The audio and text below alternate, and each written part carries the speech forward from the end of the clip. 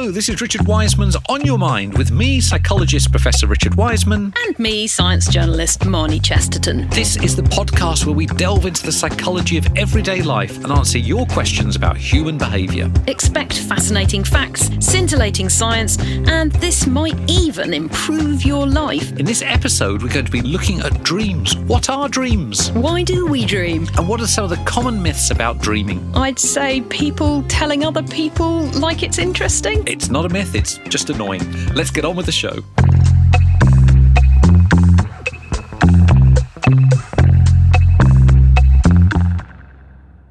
I work with someone, Richard, who used to tell me her dreams every morning, pretty much every morning. Oh, yeah, no. It's that bad. Yes. I mean, and it was, the point was, surprising things happened in her dream. And you're like, yeah, that's because surprising things happen in your dream. It's not reality, It didn't start to crop up in your dreams. Oh, my nightmares, maybe. But presumably some people actively enjoy listening to people's dreams. I mean, dream researchers, right? I don't know if they do or not. They get a lot of dreams. Maybe they're just better at faking it than the rest of us. But that area does have a fascinating history. It goes back a long, long way. So psychologists have always been interested in dreams. But if you go back even 100 years, the psychological methods are really limited. How do you know when someone's dreaming? You might be able to watch them all night. People don't sleep very easily under those conditions. No. But when you see them sort of dreaming, you could wake them up. Or you wait until the morning and they say, here are my dreams. But you don't know whether they're missing out dreams or bits of their dreams. It's all a very patchy account. And you have to try and build theories on this partial amount of information. So did people know that it was more than one dream? Did people just wake people up? And Yeah, I mean, you had this idea that stuff was going on and that you could wake people up, but it was all a bit haphazard and all very partial. Then, 1950s, Eugene Asorinsky comes along. He was at University of Chicago, postdoc, and what he decides to do is take the newly developed EEG machine, which is a machine that measures brain waves, basically, and use it to monitor somebody throughout the night. And this was a cutting-edge use of this machine. No one's done this. So he gets his 8-year-old son. useful. Exactly. Works cheap. Comes in, brings him into the lab, and he wires him up to the EEG machine and also puts on actually some sensors onto the face so he can look at eye movements as well. I'm amazed this child slept at all. He puts his child to bed, he goes to the room next door and he watches the output from the machine. And we spoke about sleep on the other episode, and what you see is those very sort of noisy, very jagged, conscious brain waves start to become much more smooth, and his son becomes far more relaxed and so on. And then he notices something really weird. After around about 45 minutes, suddenly the pens start to dart from side to side. It's obvious the brain is now full of activity. So the sort of slow wave, relaxed waves have gone, lots of activity. And his son's eyes, are moving from side to side. So he thinks, well, his son's obviously woken up. He goes next door, opens the door, and his son is sound asleep. So he's very excited. He realises he's found something odd. This occurs throughout the night, again and again, these rather odd periods. He's found something odd in the sleep cycle. They don't know what it is yet, but there's something going on there. So they run some more experiments, and this time they take the radical step of waking people up when they are in that state. And what they find each time, pretty much, is they report a dream. And so this is called REM, rapid eye movement state, because your eyes are moving from side to side, brain very, very active. And now you have a doorway into the world of dreaming. You don't have to wait until the morning where people may have forgotten certain dreams and parts of dreams. You can wake people up throughout the night and get accurate reports. And REM sleep is dream sleep. Yeah, pretty much. I mean, you can wake people in non-dream sleep and you get kind of just odd words and images. But when you normally wake people up from REM, which is, dream state, you get this sense of narrative and much longer sort of events happening. So what they obtained were these accounts now of what was really happening throughout the night. And they could see that people were dreaming about 5 times a night. The dreams got longer as the night went on. And most important of all, now they've got reliable access to the content of those dreams. I was told that if you wake someone up when they're asleep, they don't remember their dream. Is that not true? Oh, no. You have to wake somebody up in the middle of a dream or a few seconds, 30 seconds afterwards. After that, it's gone. Really? Yeah, 2 or 3 minutes afterwards, they've got absolutely no recollection of the dream. Okay, so when you remember a dream, is that because you woke up and it hadn't finished? Absolutely. So remember with dreaming, we spoke about this with the sleep episode, you're not far off of being awake. It doesn't take much to nudge you over. So if you get an exciting dream, for example, or something dramatic, you wake yourself up. And light sleepers, when they're dreaming, they're very close to being awake. Deep sleepers, it all moves down a bit, so it takes a lot more to wake them up. And so a deep sleeper, very unlikely to remember their dreams. You're probably a pretty deep sleeper, where light sleepers, they're remembering all of their dreams or lots of them. Oh, that's fascinating. I like being a deep sleeper. That's because I mean I'm good at napping. So there we go. Well, that would be consistent with that. And so that means we can wake people up, and that means we can find out what dreams are really like. And it's fascinating because before then, all the dream reports were, oh, it's incredible. It was so weird. There was a giraffe in the corner of the room and it was wearing a funny hat or whatever it was. When you wake people up, you get exactly what you get. Most dreams are really, really dull. Really? They're like your dreams. Oh, I was in the kitchen, then I made a cup of tea, and that was nice. And I had some, voice. I went over, watched telly, wasn't much on. So hang on. But most people remember their dreams as being kind of crazy and surreal. It's hugely selective. What they're doing is waking up from the surreal, weird dreams because they're quite exciting, unusual dreams, and therefore you get this very biased account, where being able to wake people up from every dream means that you can get an actual sense of what's happening, and about 80% of dreams really dull. Wow. And then you get the continuity hypothesis, which is they're sort of an extension of everyday life. So a bit like you were saying with your dreams, you go cycling into work or whatever. It's not like every dream I'm going skydiving, unless you're a skydiving instructor. So the continuity, but they often have quite a strong sense of anxiety and worry in there. So in fact, the murder rate in your dreams is higher than the murder rate in any city in the world. I find that quite comforting. You would, yes. No, but it's good that it happens where there are no consequences, right? That's right. So there's a lot of anxiety and worry and concern in dreams, but they're normally a continuation of events that have happened to you or are happening to you. And all of that matters when it comes down to answering the key question that you asked at the top, which is, why do we dream? So why do we dream? We can talk about that a bit later on.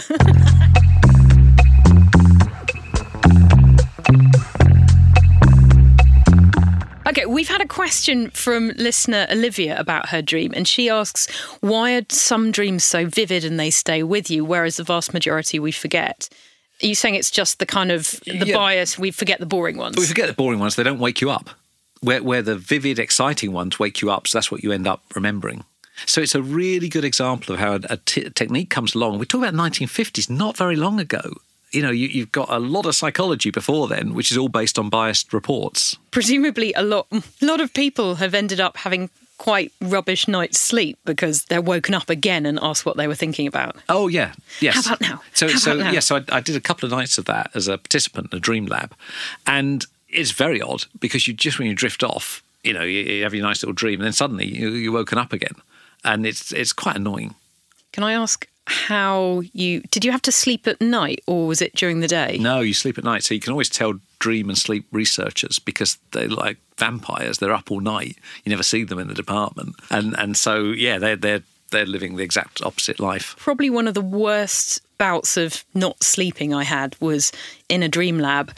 And most of the time we have students in and, they haven't had a cup of tea and it's quite early for them. And so they have no problem getting off to sleep. And then they just put me in this room and I could hear there were two psychologists and a producer the other side of a thin partition wall waiting for me to fall asleep. And that's a lot of pressure. That's a lot of pressure. And it turns out that makes you really not want to go to sleep. Yes. And then you try and go to sleep and then it doesn't work. Did they appear in your dreams? I didn't have any dreams. I mean, I couldn't even lie to them because they'd stuck the electrodes on me and they said, no, you didn't get there. So we should say, that we spoke before about the sleep cycles. Most people dream about 5 times a night and those dreams become progressively longer. First dream, 5 minutes, final dream, 40-ish minutes. And often the emotional tone of that final dream is the thing that sets you for your mood for the day. So a positive dream, you wake up from it feeling great. If you're unlucky enough to have a negative dream, then the day doesn't start quite so well. So we've had a question from Sarovi about the amount of time we spend dreaming. And she said, someone once told me that even the most epic dreams, where we're having adventures that feel like they last for hours, they actually can all happen in real time in just a couple of minutes. Is that true? No, it's a complete myth. Oh. Complete myth. And so, again, this is all the dream research. People used to think that, but you can see they're dreaming for 5 minutes, say. You wake them up and say, can you tell us a dream? They report roughly 5 minutes of activity. You can see them dreaming for 10 minutes. You wake them up, they report roughly 10 minutes. So dreams very much in real time. Because in a sense, the brain is replaying and reconstructing the experiences it gets during the day. And so it has no way of compressing them. But what about if you have a dream that's a bit like a film? Do people dream in that kind of, they're changing locations or... It depends what you're doing. I think if you watch a lot of films, you dream like a film. I mean, certainly the film that you see or the book that you read before you go to sleep influences your dreams. It's another good reason to engage in positive imagery because you have more pleasant dreams. So it really does depend. If you watch a lot of film or you're a film editor, I suspect you see all the jump cuts and so on. But for most people, it's like their everyday life. So if you read horror before bedtime, you're more likely... Yeah, okay. Very bad idea. Are we more likely to remember our nightmares? You are, because again, it's the waking thing. So a nightmare is stressful. It's a stressful thing, and so therefore you're more likely to wake up during it. And we should separate nightmares from night terrors, which is a deep sleep, which I spoke about in an episode, which is where you don't really wake up. You sit up and you're seeing this demonic entity at the end of the bed. That isn't a dream. You're not in REM state, rapid eye movement, which is associated with dreaming. And we should also say that if you wake somebody up from non-REM, as in outside of that dream moment, outside of the dreaming experience, they will report things. So they'll say odd words or odd images. It's not like the brain is completely devoid of anything. It's just that in terms of getting a narrative and big imagery and so on, that's heavily associated with these periods of REM activity. We should say we did discuss this elsewhere, but you used to suffer from night terrors. Yes, that's right. And since working with you, it's come back again. You're very welcome. That hooded figure by your bed. Yes. This face? Yeah, exactly. Exactly. No longer hooded. Surprise! Oh, good. You're back. I've got a question for you. Does everyone dream? Yes. Even babies? Yes. I mean, once you get that 90-minute cycle in there, so because it's hard with babies because you can't get verbal reports, what you could say is that they engage in something that looks like REM sleep. Right. Yes. So my mum said that you're only really good at a language if you can dream in that language, which made me wonder about, if you can't speak at all, they must have different dreams. Yeah, that question may not even make sense to us in that way.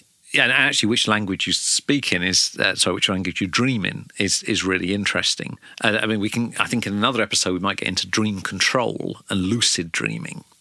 I've only had one lucid dream in my entire life. If you've had that's where you're dreaming, and if you're lucky, you can take control of it.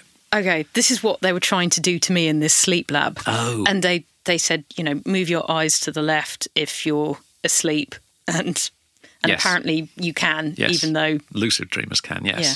I had one lucid dream, and I realised I was obviously the nature I was lucid, and that I could do anything I wanted at all. And I was in a shopping centre. So I woke up in the dream, in the shopping centre. I realised I was in a dream. I thought I could do anything at all. And I just went and bought a pair of trousers. I thought I could fly, I could meet any celebrity, and my brain went and bought a pair of trousers. That's tragic. It was, as it was happening, a supermarket sweep. I could have done anything. You could have. Oh, I could have done anything. A whole world. And I felt Were myself. They good trousers? No, I didn't even fit properly. Oh, clown's trousers. And as it was happening, I was thinking, I can't believe this is the full extent of my imagination. Oh, that's tragic. Well, talking about that I mean, can all people lucid dream? Is there something about lucid dreamers it's very hard. I mean, that is actually quite genetic. So people can be helped, that can be trained to increase the probability, but some people are just naturally very, very good at it. And if you're not, like me, that training doesn't have a huge impact. But it must be fantastic. I would imagine so. You get this. I mean, if you don't have the inclination to buy trousers when you could do anything in the world, you've created this alternate second life where you That's can right. fly or Yes. whatever. And someone quite disappointed to come back to real life. Oh, And we did some studies on another type of dream control where we created an app that tried to control people's dreams. But let's not get into that. We'll do that on another episode. Let's talk about why we dream. Let's get back to that first. Unless you have other questions. well, no, I want to know this lucid dreaming. Why is there a reason why we might do that? Well, yeah, I don't Is think it the a science. wiring trick? Well, no, I don't think the science is well worked out at all. Okay. It's an odd thing which a very small percentage of the public can do, and people can be trained to do it a little bit. But that dream control is a different thing. So let's talk about. Let's give people something to look forward to. Okay. So back to questions on Yes. dreaming. If you're blind, do you still dream in pictures? It depends. So up until the age of 7. So if you're blind from birth or unfortunately have an accident and lose your sight before the age of 7, no, you don't. It's an auditory world at that point. Anything after that, and it's a visual world. So the dreams we're having are created by the material that's going into our heads during the day. So some fantastic work where if you look at people who are watching black and white television in the 1950s, their dreams are more frequently in black and white. So it is this continuation of a waking state into the dream world. Input is output. Yes.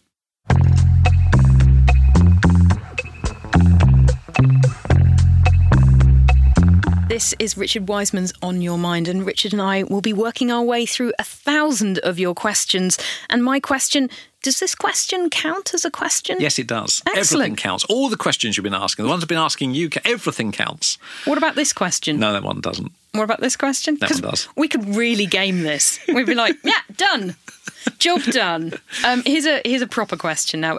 Listener Sally wants to know about remembering dreams and says, why is it so hard to remember dreams? The harder I think about them, the more they slip away from me. Or as soon as I try to tell someone else about them, they become impossible to articulate. Well, I mean, so whether we remember them or not depends on the nature of the dream, whether you're a light or a deep sleeper.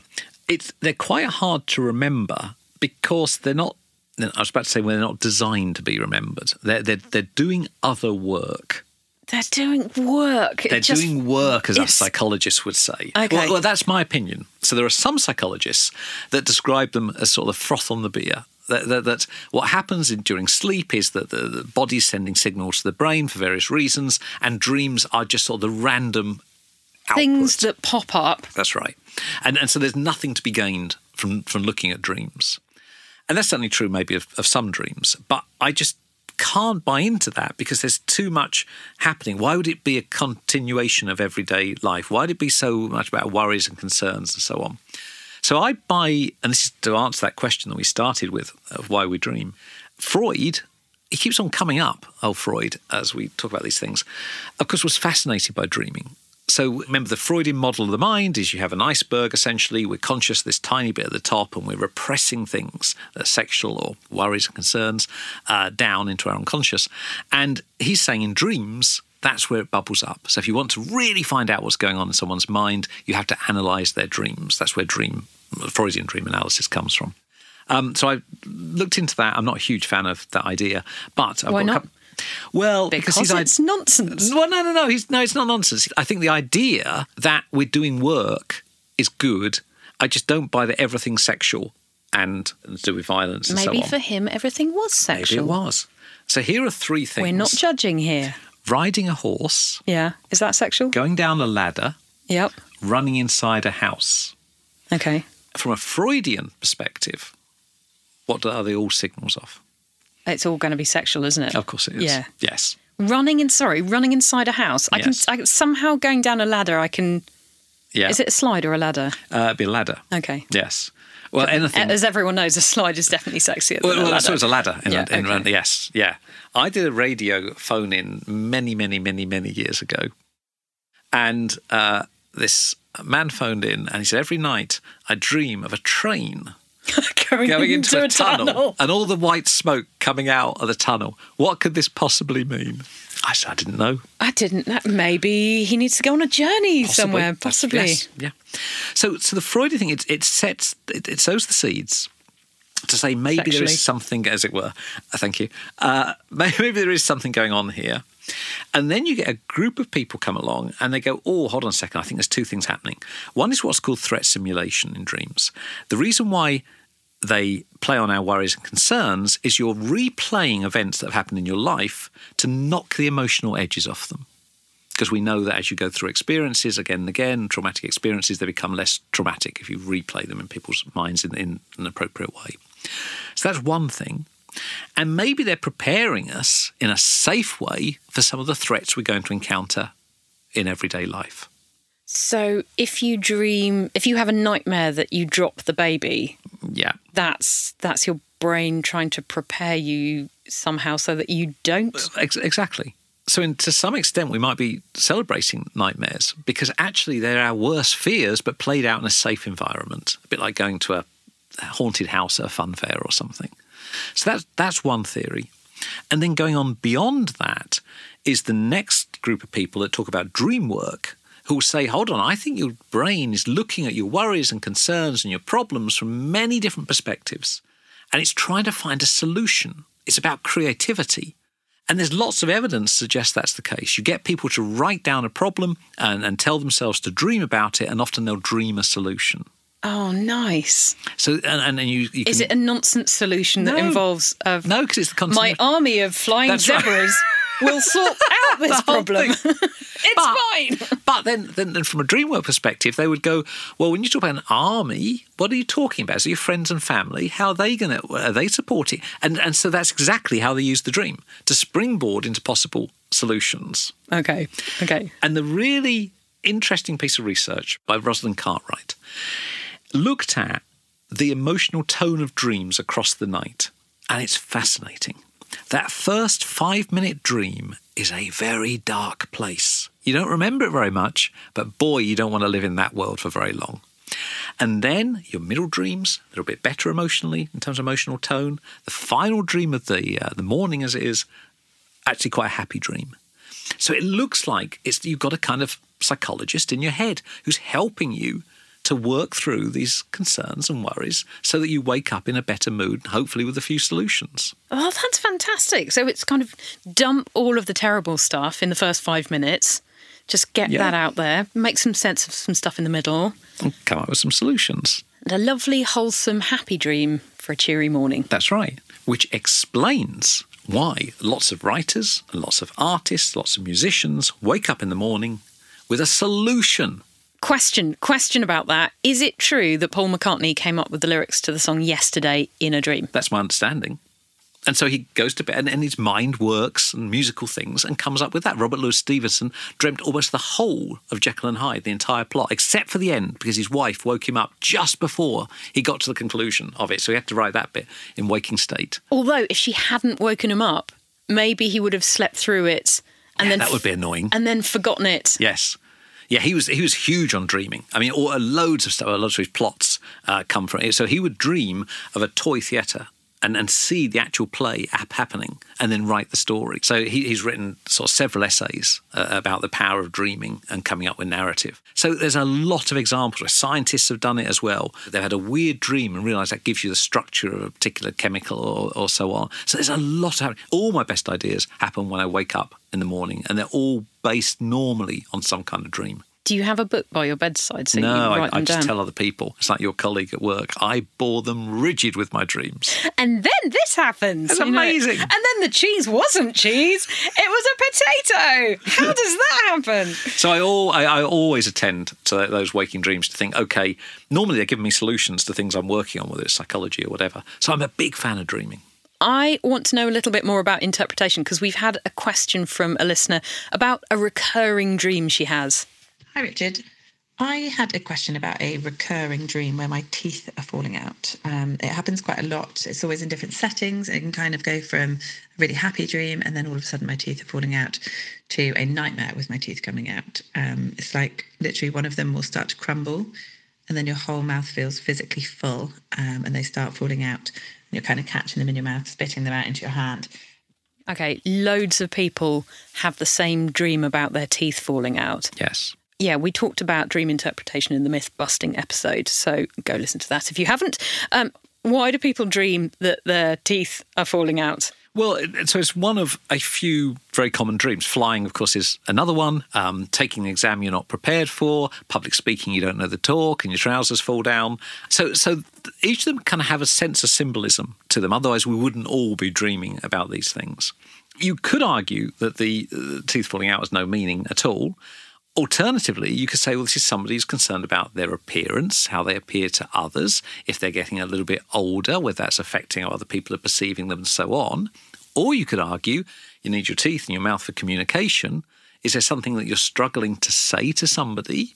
And so your brain has seen this as your teeth falling out and is trying to find a solution to that. So there's just different ways of looking at these things. But I think what's interesting with dream interpretation is not so much those general interpretations, but what does the dream mean to you? So what, in this instance, you'd say to this person, what are your teeth? What does that symbolise to you? What's going on in your life that might make some sense? And that's getting us back to dream work. So they're controversial ideas in psychology. Not everyone buys into them, but I think they've got some value. I heard the interpretation for the teeth one as you're going through a period of change. Oh, that's life. That's the entire... Yeah, that feels a bit like a psychic reading, doesn't it? Yeah. Yes. So, I mean, does anyone go, no, I'm not? No, it's exactly the same. Every day is the same. But I guess that's a good opening gambit to someone. Are you going through a period of change? And then they'll pick up on whatever it was that they've noticed that is worrying them. Which actually probably brings us full circle to your colleague who tells you their dreams, which is...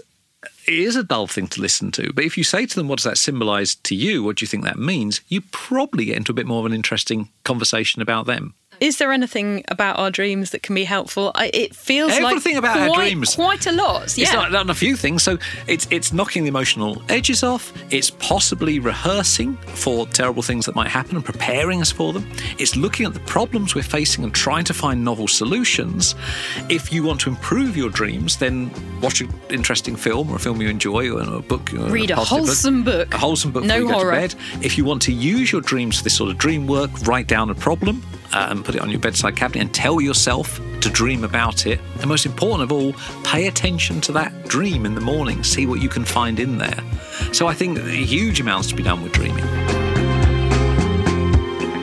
From Podimo and Telltale, this has been Richard Wiseman's On Your Mind. Hosted by Professor Richard Wiseman and Marnie Chesterton. Our producer is Kate White. The executive producers for Podimo are Jake Chudnow and Matt White. And for Telltale are Rami Sabar and Jago Lee. And if you like this podcast, tell your friends. Leave us a review. If you don't like it, tell your friends you did. Why should you be the only ones to suffer? Although it does help others find us, and don't forget to subscribe. Make sure you follow us on Twitter @WisemanPod, where we'll be regularly asking you for questions for future episodes. Thanks. Bye. Bye-bye.